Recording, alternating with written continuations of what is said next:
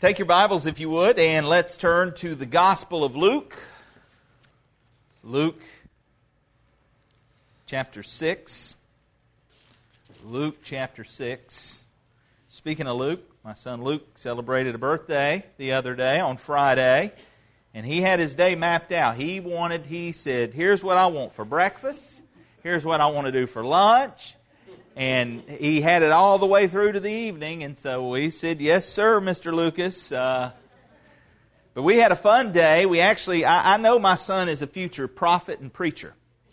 I know this, and I'll tell you why. He's a Mr. Demand. But we found ourselves at Chuck E. Cheese. Go figure, an 8-year-old wants to go to Chuck E. Cheese. And we found ourselves at Chuck E. Cheese. But I'm going to tell you, I saw something at Chuck E. Cheese I wish I didn't see. 2 teenagers in love. Yes. There's no awe to it. Oh, more like, ah. And they had positioned themselves in a hidden spot behind where the kids climb up. And I noticed, I'm like, whoa, a little taken back. And so I go over there to see what my kids are doing because I knew they were climbing in the thing. And I get over there, and there is Luke right against the net. Right, and there they are. And he's fussing at them. Y'all need to stop that. You need to stop that. Good for Luke.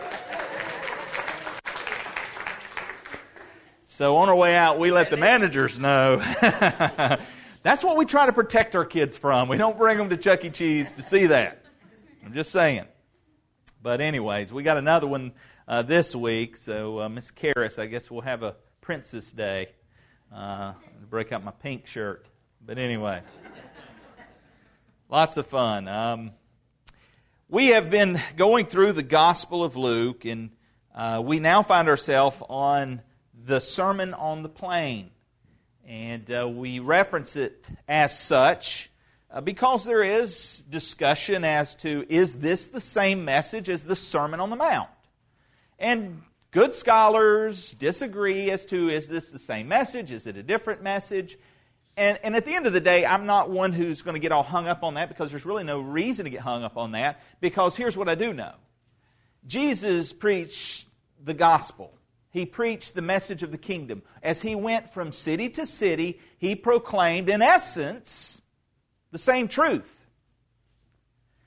And so, whether or not it's the same message, and Luke just, for his theological perspective and how God wanted him to pin this down, it didn't fit with his representation of the gospel as such that God did not want him to include certain things, that doesn't bother me. Whether it's 2 separate accounts altogether, again, not a big deal to me. Because we know this, the truth that's being proclaimed in both the Sermon on the Mount and the Sermon on the Plain is, I believe, one of salvation. It's one of hope in Christ. It's one that if we are going to be expected to live out such a practice in our life, we got to know Him. And He came that He might be known. He came that He might save that which is lost. And so the message, again, whether you hold to it as being the same or different, you can do your homework on it. Again, I'm not going to push that issue because to me it's not an issue to push. With that said, today we're going to continue as we look at what's being shared here in the Sermon on the Plain. And we find ourselves today in verses 27 of Luke 6. Luke 6, verse 27. You remember he started out, Christ proclaiming the blessings. Blessed is the man, blessed is the man, blessed is the man, blessed is the man. And then he gives 4 woes. Woe, woe, woe, woe. And he goes through these different things and lays out a contrast. We talked about that last time. The contrast. But notice where we begin today in Luke 6, verse 27. I don't know how far we'll get today, but we'll just go as far as we can till we find a good stopping point. Verse 27. But I say to you who hear, love your enemies. Do good to those who hate you. Bless those who curse you, and pray for those who spitefully use you. To him who strikes you on the one cheek, offer the other also. And from him who takes away your cloak, do not withhold your tunic either. Give to everyone who asks of you, and from him who takes away your goods, do not ask them back.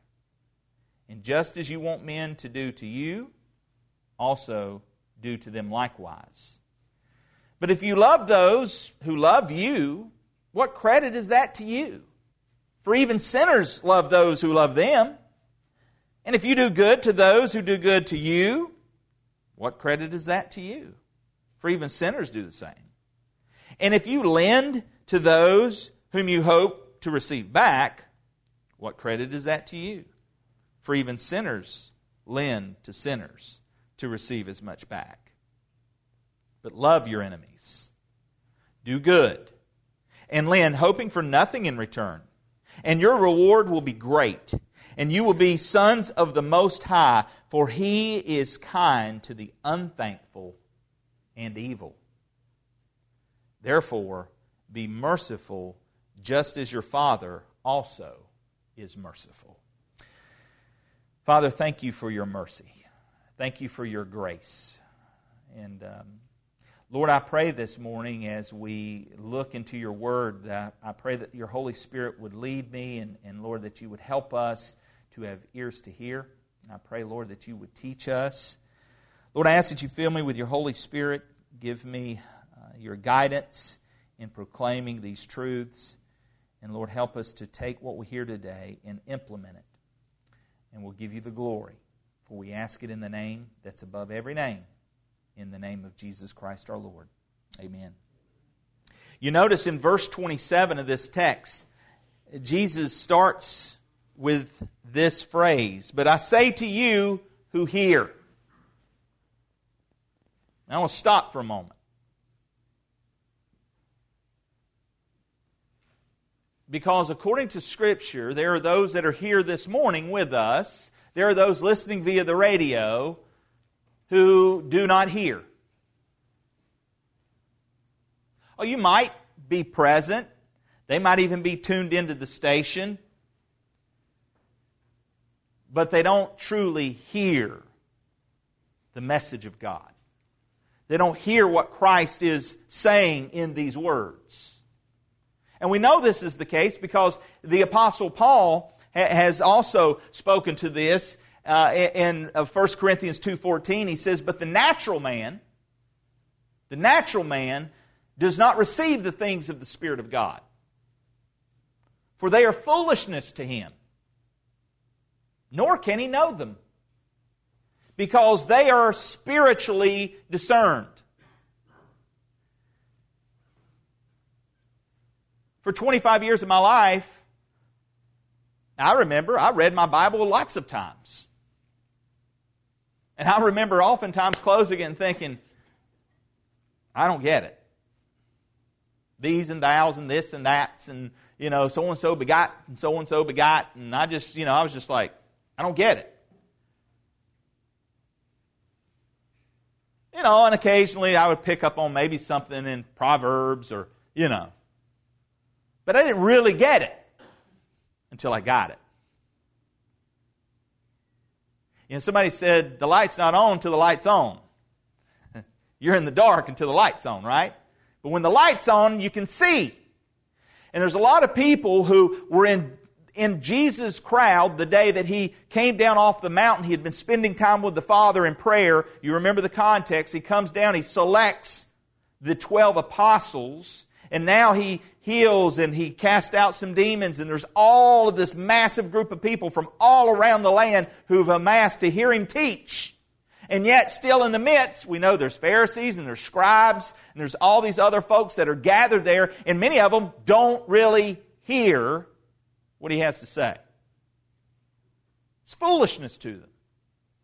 And let's be honest, there are some listening today that this message of Christ coming, dying on a cross for my sins, being placed in a tomb and 3 days later rising from the dead, victorious over death, and He offers salvation to whosoever will, let them come. That's foolishness to a lot of people.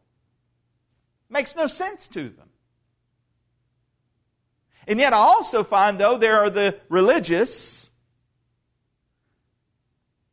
that sort of are like the rich young ruler and say, yeah, I've done that. Yeah, I've done that. Yeah, I've done that.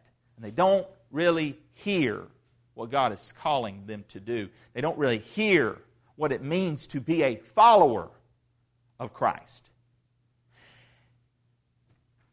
Jesus started this Sermon on the Plain, Sermon on the Mount, however you want to refer to it. He started it with, blessed are the poor in spirit.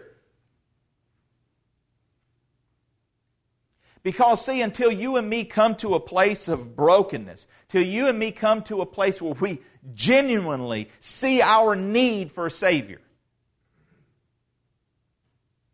we won't hear it. We won't get it. We won't understand it. I tried, I really did. I'm just not as computer savvy as I once thought I was. But I thought I would have a little, PowerPoint presentation up here of this diagram. And I don't, so I'm going to try and walk around and show you a little piece of paper. May take me a while.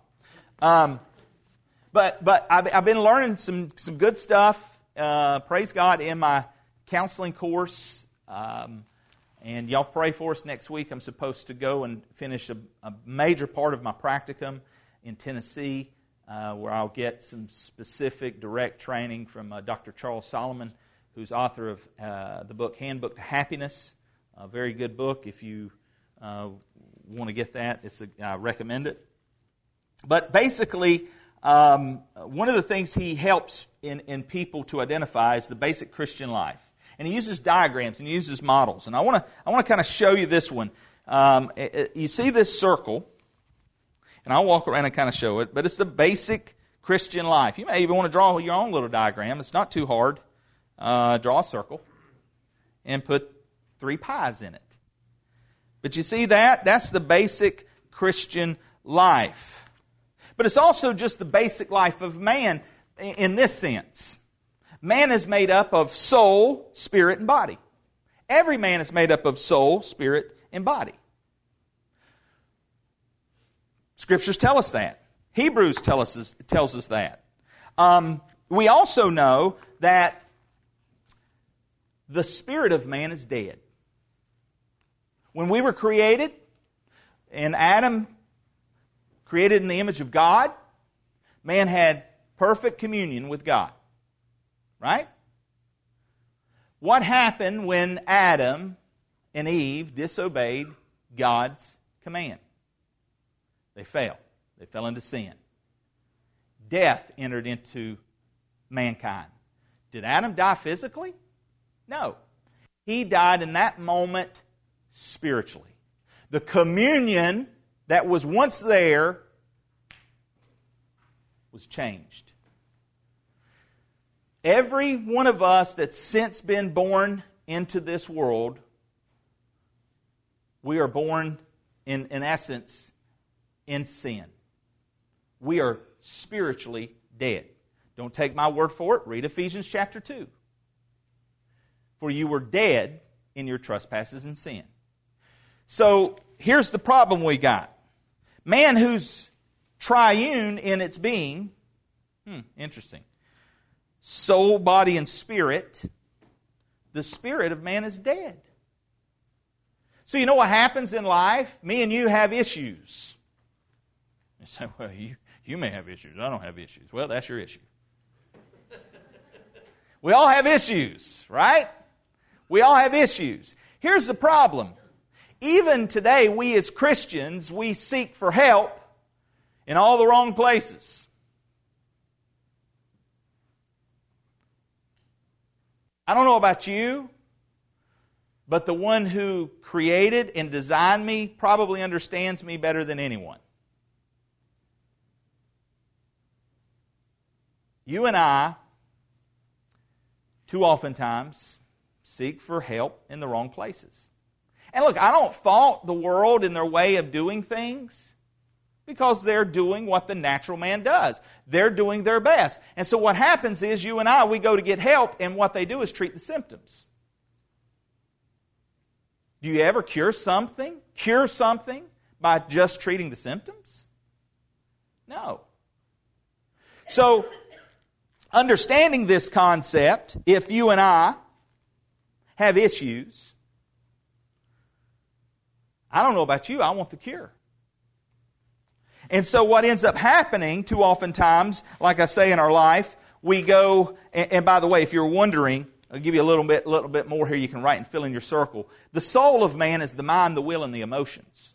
The soul of man, known as the psyche, is the mind, the will, and the emotions. This is why when you go to get help, a lot of times you'll go to the psychologist or the psychiatrist because they help deal with the psyche. This is the psychological aspect. This is how we relate to others through the soul of man, the mind, the will, and the emotions. Now, the spirit, as we said, it relates to God. The intuition, the conscience, the communion. But remember, that's dead. That's dead. And every man that's born into this world, that part is dead. Now, the body, that's pretty simple. That's how what relates to the environment. This is, if I can get up and walk, I'm good. If I can't, I can't. The physiological. The physiological. Too often times, you and I, we go to get help and we either deal with the physiological or we deal with the psychological. But here's the problem. You're only treating part of the problems. Me and you need the cure. And if you're dead spiritually, and I'm dead spiritually, until that spirit is made alive, we're just treating the symptoms. And Jesus starts off His Sermon on the Mount because you got to get the first thing right. Blessed are the poor in spirit. If you and I do not come to a place of understanding of who God is, who Christ is, why He came, why He gave His life, He did not just come to deliver us from the penalty of sin. Yes, that's what He did. He justified us at the cross. That's justification. We are made right in the sight of God in the moment that you and I repent of our sins and by faith receive Christ's work on Calvary on our behalf. When we put our faith and hope in Christ alone, we receive Christ by faith, the Spirit of God quickens me. I'm made alive in spirit.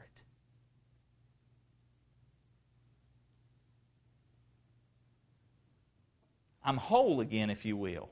I actually now have the opportunity to respond other than just the natural way.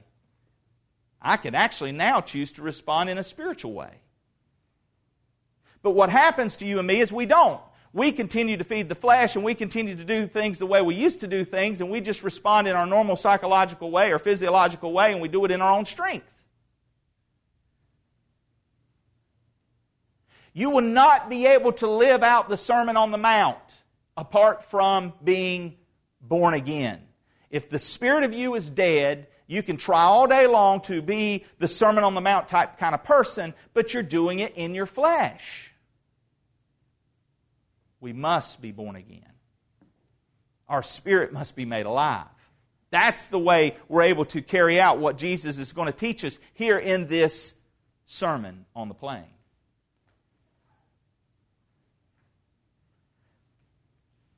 You see, the problem is, too often times, we don't get this. We don't understand this. The Spirit is to lead the soul. The Spirit is to lead the soul. If I am in right relationship with God, then guess what begins to change? My mind, my will, and my emotions. The Spirit leads the soul. And guess what? When that's right, and this begins to get right, this also leads now my body. You see how it's all interwoven. We as individuals, our designer designed us that we might have communion with Him. And when Adam sinned, that part was severed. And that's why you and I look for self-worth in our spouse. Women are looking for that security. Men are looking for competence. Men are looking for significance in their jobs, in what they do. And so you and I, in our natural state, we grasp at everything else, trying to find value, trying to find something that's self-worth, and therefore self is at the center of life. I didn't talk about that in that diagram, but if you notice in the very center of that diagram, there's an S. That's self. Self is on the throne of your life. And who needs to be on the center of your life is Christ. Because when Christ is on the throne of our life, I can have communion with Him, and I can understand now the light is on, and I can begin to have Him transform and renew my mind. So that now I can have the actual opportunity to live by faith, not by sight. I can actually now yield to the Spirit of God who's at work in my life, trying to change me, trying to transform me from the inside out, not externally in. And that's where we miss it too oftentimes, even in our churches. And so that's why when you hear somebody preaching at you or teaching at you, and you just think, maybe we ain't getting it from within. I hope we'll have ears to hear. So, let's continue on. Let's actually get back into some things here. But I hope you're okay with me sharing some things I'm learning. I like learning, and I'm excited about that, and I just hope it helps. I know it helps me. All right. So here's what happens. Understanding that the natural man doesn't get it, that the spiritual man only can get it, Jesus now tells these folks, love your enemies. It's not an option. It's a command. Love your enemies.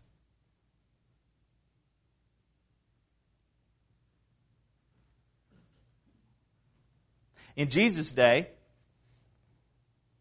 during this time, now put yourself in this scene. We've already talked about how this is radical stuff Jesus is teaching. Put yourself there. Massive amounts of people.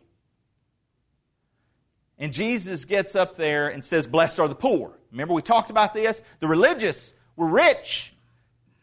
The common understanding was that if you were blessed by God, you were rich.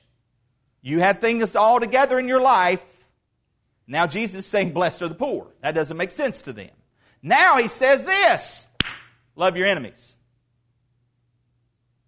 Whoa, wait a minute, Jesus, time out. It's a sin to love your enemies. That's what they thought. This is what the Pharisees taught. This is what the religious people taught. They understood that it was a sin to love your enemies. And Jesus is saying love your enemies. Here again, He is right in the face of the religious establishment with these teachings. This is radical stuff. Listen to what John MacArthur says in regards to this concept. So Jesus steps in front of the crowd. Sermon on the Mount, Sermon on the Plain, Pharisees, scribes, everyone's there listening. He's got priests, rabbis, local synagogue rulers, and the populace. And He says, love your enemies. That to the Jews is a statement that is immoral. It is ungodly to say that. It's not right. That's offensive to them because they tied their spiritual virtue to their hatred. Here's what the Essenes say. You remember the Essenes? Qumran, Dead Sea Scrolls. Listen to this segment. The Essenes, another religious sect, another religious group. And by the way, these were the most, how would we say, separatist of the day. These were the Amish of the day. Anyway, no offense to any Amish listening. Here's a quote from some of their literature. Listen to this direct quote from their teaching. Love all that God has chosen and hate all He has rejected. They also wrote, love all the sons of light and hate all the sons of darkness. That was prescribed in their ethical, moral, religious code. Hate sons of darkness. Unbelievers. In fact, they went so far as to curse all non-Essenes, which means hate the Pharisees, hate the Sadducees, hate the Zealots, hate everybody who is a non-Essene. Hate them all. That's what they would have taught. The Pharisees weren't much better. I'm quoting from one of the maxims of the Pharisees. Quote, if a Jew sees a Gentile fallen into the sea, let him by no means lift out of there, for it is written, thou shalt not rise up against the blood of thy neighbor, but this man is not thy neighbor. Why? Because he's a Gentile. Let him drown. It's a sin to lift him out of the water. Don't rescue a Gentile. Now, this had become a point of their virtue. In fact, the Romans, you can find in Roman writings, the Romans actually accused the Jews of hating the human race. Nice reputation. Now, we would like to think that Christians are known by their love. In the ancient world, Jews were known by their hate. And it's not unlike that in our contemporary times today, Middle Eastern, other parts and places in the Islamic world, right? Same type practices they carry out. Hate the infidel, right? Destroy them at all costs. I mean, so we can kind of understand this. They think they're doing God a favor when they do these things. They think they're in right. I wonder if we sometimes flirt with that line ourselves.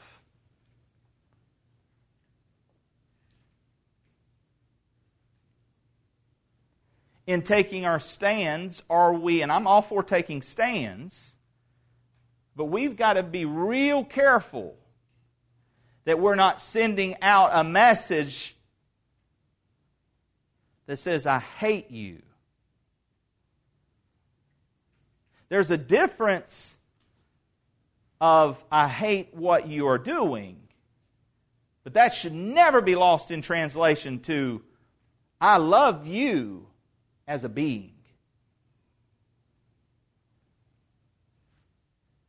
And so Jesus stands up there and he begins to say to them, love your enemies. Whew. I could just hear the crowd mumbling amongst themselves, can't you? What do you say? Some of them probably beginning to shout. Love your enemies. Now how are we going to do that? How are we going to love our enemies? Well, yeah, I'm reminded of John 15:5. I'm the vine, you're the branches. Remember Jesus is saying, I'm the vine, you're the branches. He who abides in me, and I in him, bears much fruit. For without me, you can do nothing. See, the natural man can't do this. Oh, you can do some outwardly deeds, but you cannot agape love someone. You can't love someone with the divine love who's your enemy, apart from the Spirit of God indwelling within you. But I can do all things through Christ who strengthens me. Jesus says, here's one of the first ones, he says, do good. You want to know how to love your enemies? Here's how we love our enemies. Do good to those who hate you. Do good to those who hate you. In their day, one of the big haters, the Romans, Jesus is teaching them to do good to those who hate you. Do good to those Romans?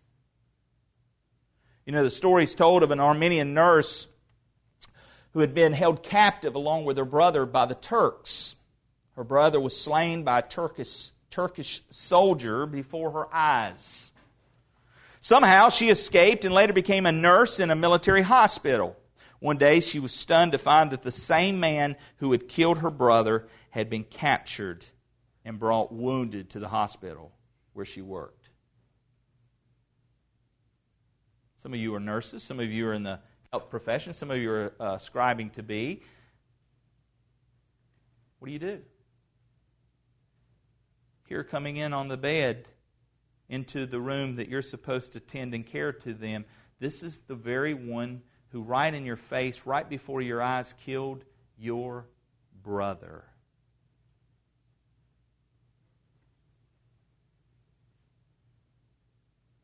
Something within her cried out, vengeance. A stronger, small, still voice called to her to love. She nursed the man back to health. Finally, the recuperating soldier asked her, "Why didn't you let me die?" Her answer was, "I am a follower of Him who said, 'Love your enemies, do good to them which hate you.'" Impressed with her answer, the young soldier replied, "I never heard such words before.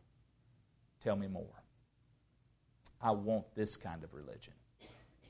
You see, Jesus' teaching here about this is illustrated in that story.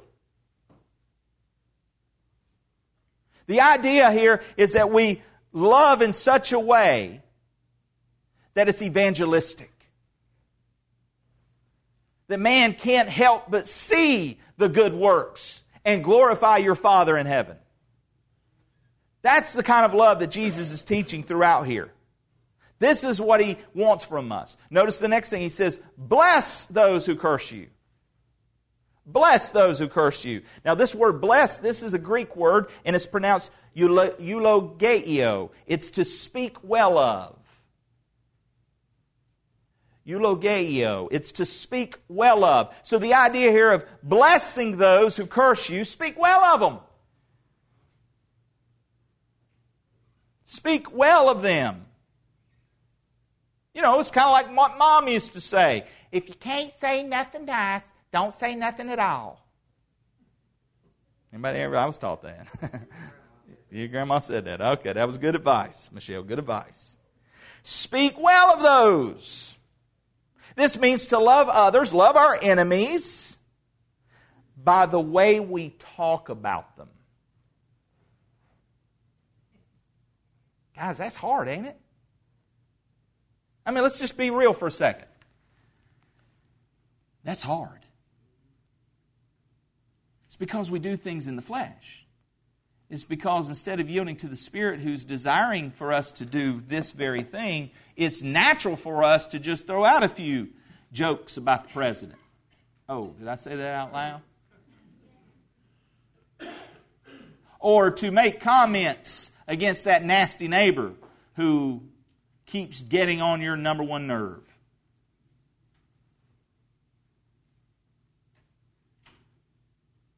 Can I confess something? It's a hard message. I'm just being real with you. As I'm going through this and preparing this, I can't tell you how many times I had to hang my head and say, "God, forgive me. I am so in the flesh too many times. Too many times. Too often."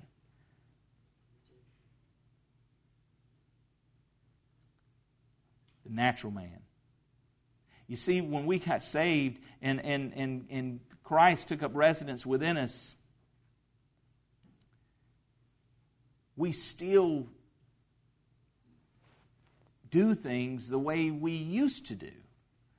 We handle problems and situations the way our nature handles problems and situations. But we're a new creation. Old things have passed away. Behold, all things are becoming new. And I'm thankful that the Spirit of God convicts us and gives me those moments to say, "Lord, forgive me."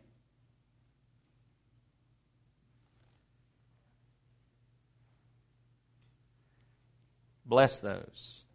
Why would God want you to bless someone who's treating you so badly? You think about it. I mean, you just don't know what this person's done to me, Pastor. I've heard that kind of stuff before in counseling.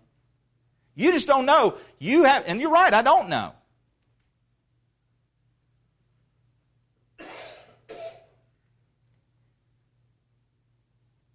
But we don't know what it means to suffer upon a cross at Calvary, taking upon the weight of the world and all the sin upon oneself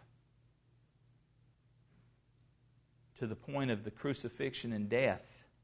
But Christ does. And Christ, for the joy set before Him, endured the suffering of the cross. And you know what? He can empathize and sympathize with your pain and your suffering. Why would God want you to bless someone who's treating you so badly? Blessing others is a powerful protection to keep you from becoming bitter, hateful, and bent on revenge. You want to know why you should bless that person that you can't stand? Because it guards against that bitterness that's going to grab your heart and keep you prisoned there for the rest of your life. And that's where some of you are today. You're still in that prison. The Bible refers to this as a stronghold.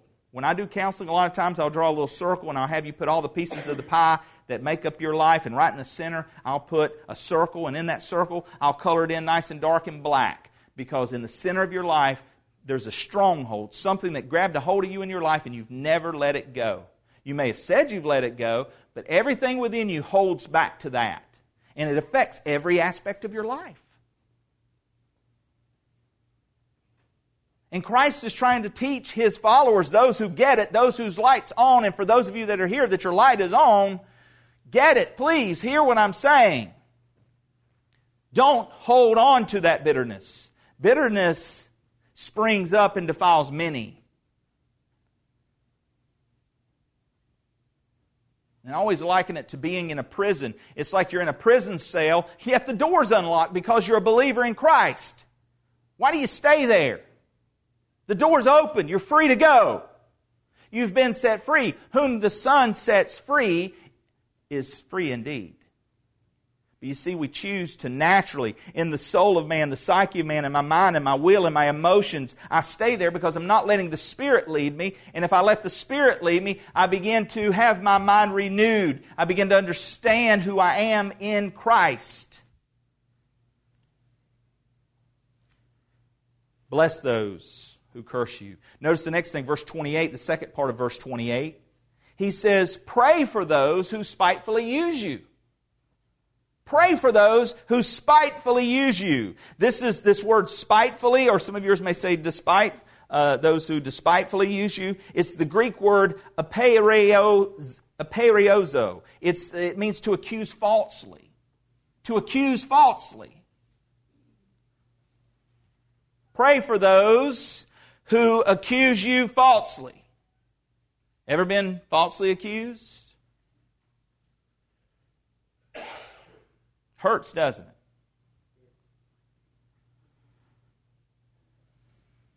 You know, it's the same word that's used in 1 Peter 3:16.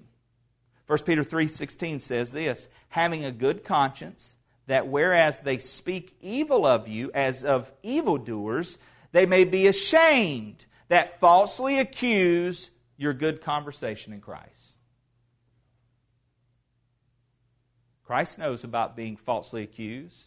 They brought in those during His trial to purposefully lie. And yet it says He didn't open His mouth in response to them.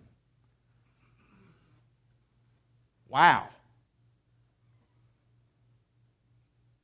Can you imagine?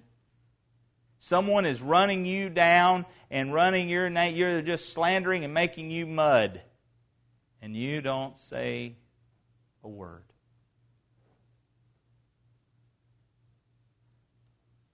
Natural man won't let you do that, will he?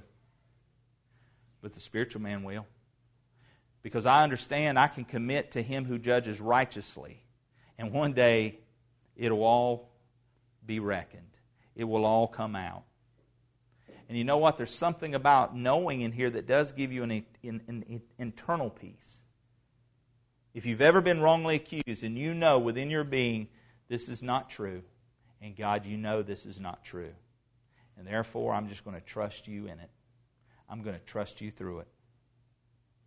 Doesn't make it easy to endure and go through. I'm not saying it does. But there is something that's peaceful about it. Because you trust that God knows and He will handle it according to His will. You know, I remember what this was like. I'm going to give you a true story. This happened to me while I was in Bible college. I struggled in Greek, as you can tell by my pronunciations. I really struggled. 4 semesters of it. And I remember Greek 1, I think I made like a C. Greek 2, I made like a D. Greek 3, I made like a D. And I remember Greek 3, my professor coming to me and saying, Jeremy, I have shown you grace for 2 semesters. He said, but I cannot let you go into Greek 4. He said, you just don't have it. And you got to understand, at the college I was at Piedmont, that Greek 4 class was only offered once a year. So if I didn't get that class, I would have to wait an entire year before I'd be able to graduate. And I remember pleading, begging that professor after class one day, please, I'll do anything. I'll get a tutor. I'll work extra hard. I'm telling you, I've got to have this class. I've got to have it. And he said, against my better judgment, I'm going to okay you to be in the class. Now, I had put myself out there. So Greek 4 rolls around, and I got a tutor. There's a guy in my class, and I would work security at night. So I feel your pain, Barnett. I worked security from about 11, well, some nights it just depends. I could go in from 7 in the evening when it started to get dark, and I may work a couple of shifts. Sometimes I remember doing a 7 to 7. But a lot of times it was 11 o'clock to 7 in the morning. And that's when I'd have to do my homework. Good security guard, huh? He's out there doing his homework. Everything's safe. I'm sure it's all right. They were fine with it. I wasn't, they told us we could do that. But I would have this guy, and I appreciate him. He would take time away from his family and drive out there at 11 o'clock at night, and he began to teach me a cadence, a march. And I literally would march from the campus of Piedmont down to Salem. If any of you guys have ever been to Salem College or down to Old Salem, and I'd march all the way down to the end of Old Salem and march back with my endings. Luoso, lueso, lueso. I mean, I go through all these endings, of the words. And I'd have to do that. And he would be right there beside me. Come on. Yeah, that's it. Oh, you mess it. Go back it up. And he would do that. Didn't help me. I say it didn't help me. I still didn't get it. The light didn't come on. So I fired him. No, I'm just kidding. He he ended up, I think, taking a church. He had to do something else, whatever. I don't know, but he was out of the picture. So I went to my good buddy Mel, Dr. Mel Winstead. And I knew Mel was top of the class. I said, Mel, man, I need you to help me, buddy. I got to pass this. I got to do this. So Mel began to meet me out at the security booth, and he began to help me, and he began to work with me. And one night, I'll never forget it, I'm sitting out there, and I'm looking at the page, and it's like the light came on. I got it. I understand how this works with this. I understand it. It was like it just come together, like it cleared up on the page for some reason. And I remember I actually began to do my assignments. And Mel was like, checking them. And he was like, yeah, that's right. You're right. And I was like, man, this is good stuff. I went into class. And I want to say it was like our midterm or our final. It was a big exam. And I studied my tail off for it. I went in there. I took that exam. And when he began to announce the next week the grades to the class, he said, the only A in the class on this exam was Jeremy Varner. That's what I said. I was man, I was all excited. But you know what happened? A couple of classmates began to look and talk, and one of them, it ate at him so bad, he went to the professor and said, Professor, I think Jeremy may have cheated. And the reason was because, and look, I didn't fault the man in the sense that if I saw a guy who made C's and D's and cut up in class and, did I say that one? I didn't. Kids, you don't do that at home, all right? Yeah. But I got it. I understood it. And I really started enjoying it. But he went to this professor and he mentioned this to him. And the professor, he knew I'd been working with Mel. I wish he would have come to me, but he didn't. He went to Mel. He said, Mel, is it possible that Jeremy may have cheated? Mel said, he's got this. He's got this. There's no way. And actually, when he came to me, the professor did come to me and told me that he had that conversation and told me that somebody had come. And, I wanted to say so much, but I didn't. Because God gave me a peace. I knew. And look, that was my own fault. I'd been the bonehead for 3 semesters. That was my fault. So, I can kind of understand why that perception was there. I didn't fault that guy. I wasn't mad at that guy. And in fact, he's still one of my friends, Facebook friends. Anyway. So, I understand what that's like. It hurt. But gang, when you come down on the side of truth, when you know that in your heart of hearts this is the situation, the mud don't stick. And it's okay. You can let it slide off. Yeah, it hurts, it stings, it's not so pretty. But you know what? Pray for those who spitefully use you. Pray for them. Notice verse 29. He says, to him who strikes you on the one cheek, offer the other also. Michael Hoodman says the following, quote, turning the other cheek refers to personal retaliation, not criminal offenses or acts of military aggression. Clearly, Jesus did not mean to negate all God's laws and injunctions protecting us against violent crime or invading armies. Rather, Jesus is speaking here of the principle of non-retaliation to affronts against our own dignity, as well as lawsuits to gain one's personal assets. And by the way, if you look over in Matthew and in the Sermon on the Mount, you'll see there's all these run consecutive in regards to lawsuits against one's personal assets, infringements of one's liberty, violation of property rights. He was calling for a full surrender of all personal rights. We live in a society today where it's all about my rights. What about my rights? What about my rights? You don't have rights, Christian.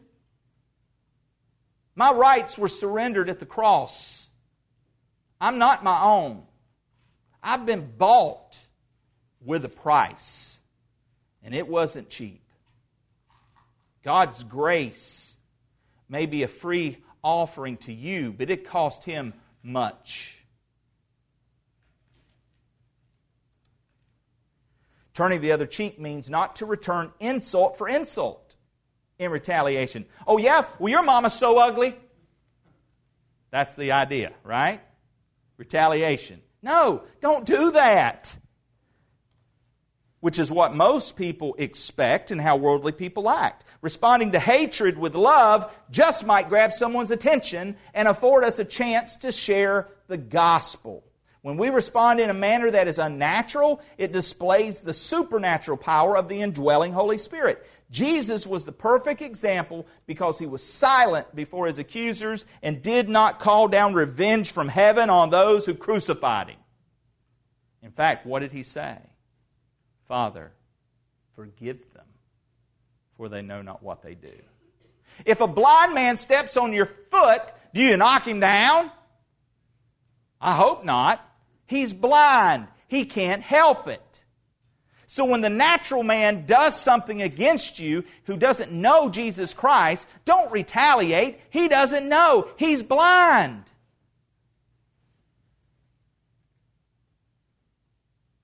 David Gusick says it this way. He says, when Jesus speaks about turning the other cheek, He isn't talking about being passive in the face of a physical assault.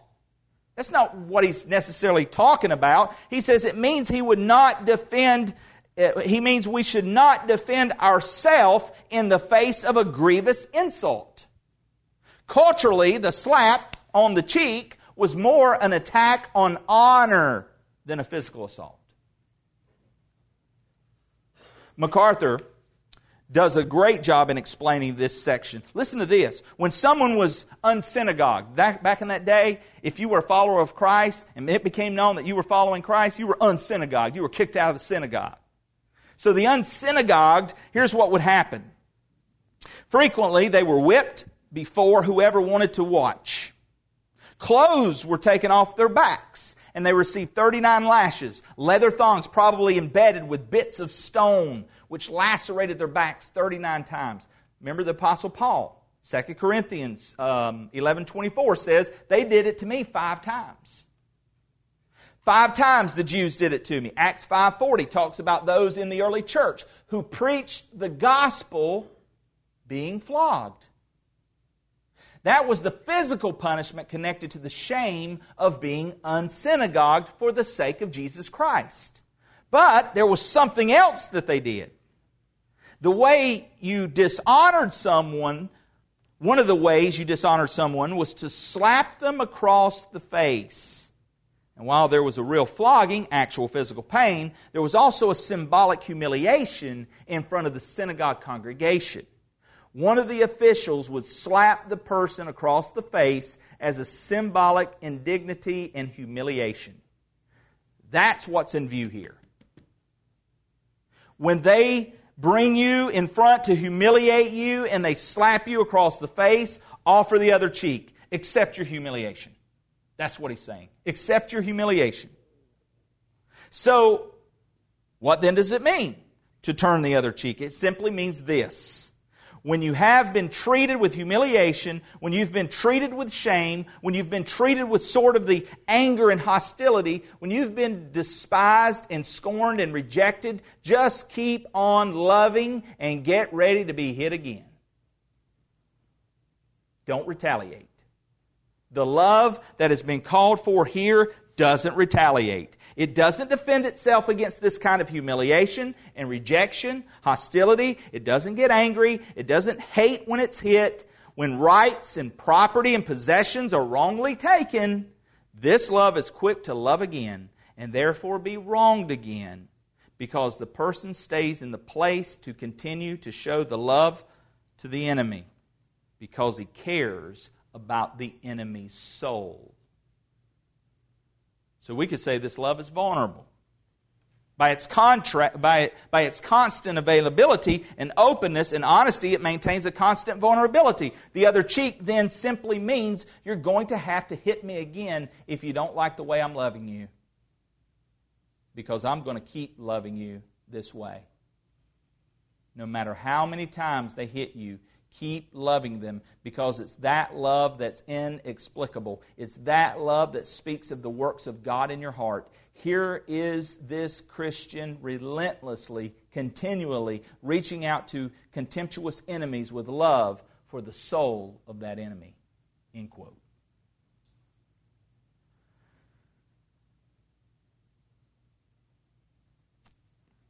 Verse 29, second part says, "And from him who takes away your cloak, do not withhold your tunic either." I'm going to put a pause here tonight in your groups. You can probably go through these. Well, let me just brush through these. I'll finish this out because I want to conclude this section this week. Stay with me. If you've checked out, please check back in. Exodus 22. Turn over there real quick. Exodus 22. Exodus 22.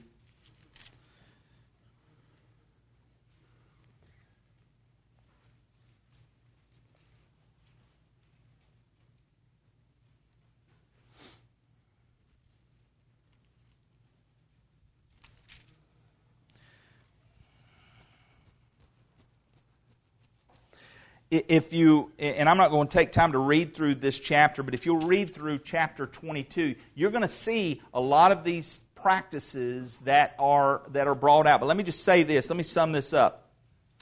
Early Christians, when it references here not to withhold your tunic either, early Christians, a lot of times, what would happen during their persecution, their outer garment would be taken. And the outer garment And you'll see it defined there in that Exodus 22 passage. But the outer garment basically a lot of times served not only is to keep them warm, to keep them clothed, the outer garment, it was often used as a blanket at night. And so when this is pulled away from them, when this is taken away from them, and a lot of times it was taken away there in public again to shame them, Jesus says, from him who takes away your cloak, do not withhold your tunic either. MacArthur says, don't retaliate, don't seek vengeance. They never really are the enemy. They're always the mission field. This goes for, hang on to your hat here, church. This goes for abortionists, homosexuals, lesbians, all the people that pervert and corrupt our culture. Don't forget, they may hate our faith and hate our gospel. They aren't any different than these people. They have to be loved. They have to be loved.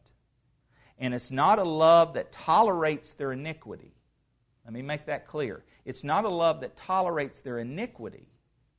It's a love that continues to speak into their life the gospel no matter how evilly they treat us. That's the difference. That's a big difference. Verse 30, and I know I'm moving through this quick, but I want to get this through, and I want you to hear these things. Verse 30, give to everyone who asks of you, and from him who takes away your goods, do not ask them back. We can only practice this kind of sacrificial love when we know that God will take care of us, right? I have to admit, this is a struggle. This one I struggle with. I see the guy standing out on the side of the road, holding the sign up, wanting some money. Come on, you've thought it. You want to roll down your window and say, get a job! Okay, maybe not. I only did that once. No, I'm just kidding. I didn't. Well, maybe I did. But that would have been back in the old day. But anyway. Guys, we can't practice this kind of love. When somebody asks of you, takes away your goods, don't ask for them back. If we really live this, and this is important, hear this. If we really live this, wouldn't people walk all over us? I mean, that's what we ask, isn't it? We ask this, well, look, if I give to everybody that asks me, I'm not going to have any money left in my wallet, Pastor. I'm not asking you to do that, because I think there is a fine line here, and you have to find that fine line in your relationship with the Lord. I think if we're in right communion with God, we know when there's a line and when to stop and when to say yes and when to go forward. It's called a limit. The limit is easy to find. The limit of love. When fulfilling a person's request isn't loving towards them, then I shouldn't do it. Let me say that again. When fulfilling a person's request isn't loving them, then I shouldn't do it. Giving a person everything they ask for isn't necessarily love. Let me give you the example. Alcoholism. Drug addiction. Anybody ever watched the show Intervention? Raise your hand if you've seen Intervention. Good show, great show. I like that show. In fact, I have to watch that as one of my homework assignments in my class. It's a very interesting show. They basically document those who struggle with these addictions. Drug addiction, alcohol addiction. They just had one, eating disorder. And they follow around these people and they actually video their life and them doing these things to themselves, and it's terrible, and you see it, and you kind of get pulled into the world that they're, and from a viewer's standpoint. And then the family and friends who love them have set up an intervention. The person thinks they're being filmed about their addiction. They don't know an intervention's coming. And so then they have the family, and the counselor comes in, and he talks to the family, says, here's what's going to have to happen, here's what's going to take place. And without fail, too often times, there are those family members who say, but I can't cut off my baby. Where are they going to go? I don't want them on the street. That's called codependency. Codependency. Do you know what kills more people than alcohol or drugs combined? Codependency. That's when I don't love enough to say enough. And it never fails. In the show, the counselor will tell the parent, who pays for their cell phone? We do. Who pays for the car insurance? I do. Who gives them a place to stay? We do. That ends today. And if they don't get off of this, you're going to turn them in. Whoa! But I thought you loved them. Love has a limit. Read your scriptures. Love has a limit. And if you really love them, that's where you have to come to. That's where we have to be.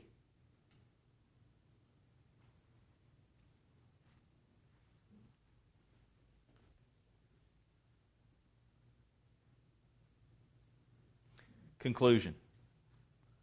Love your enemies. Love like Christ. I just want to read. The Bible says, give heed to the public reading of Scriptures. Let me read for you these last verses of chapter 6, 31 through 36.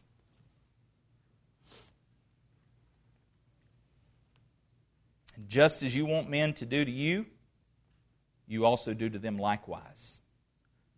But if you love those who love you, what credit is that to you? For even sinners love those who love them. And if you do good to those who do good to you, what credit is that to you? For even sinners do the same. And if you lend to those from whom you hope to receive back, what credit is that to you? For even sinners lend to sinners to receive as much back. But love your enemies. Do good and lend, hoping for nothing in return. And your reward will be great, and you will be sons of the Most High. For He is kind to the unthankful and evil. Therefore, be merciful, just as your Father also is merciful.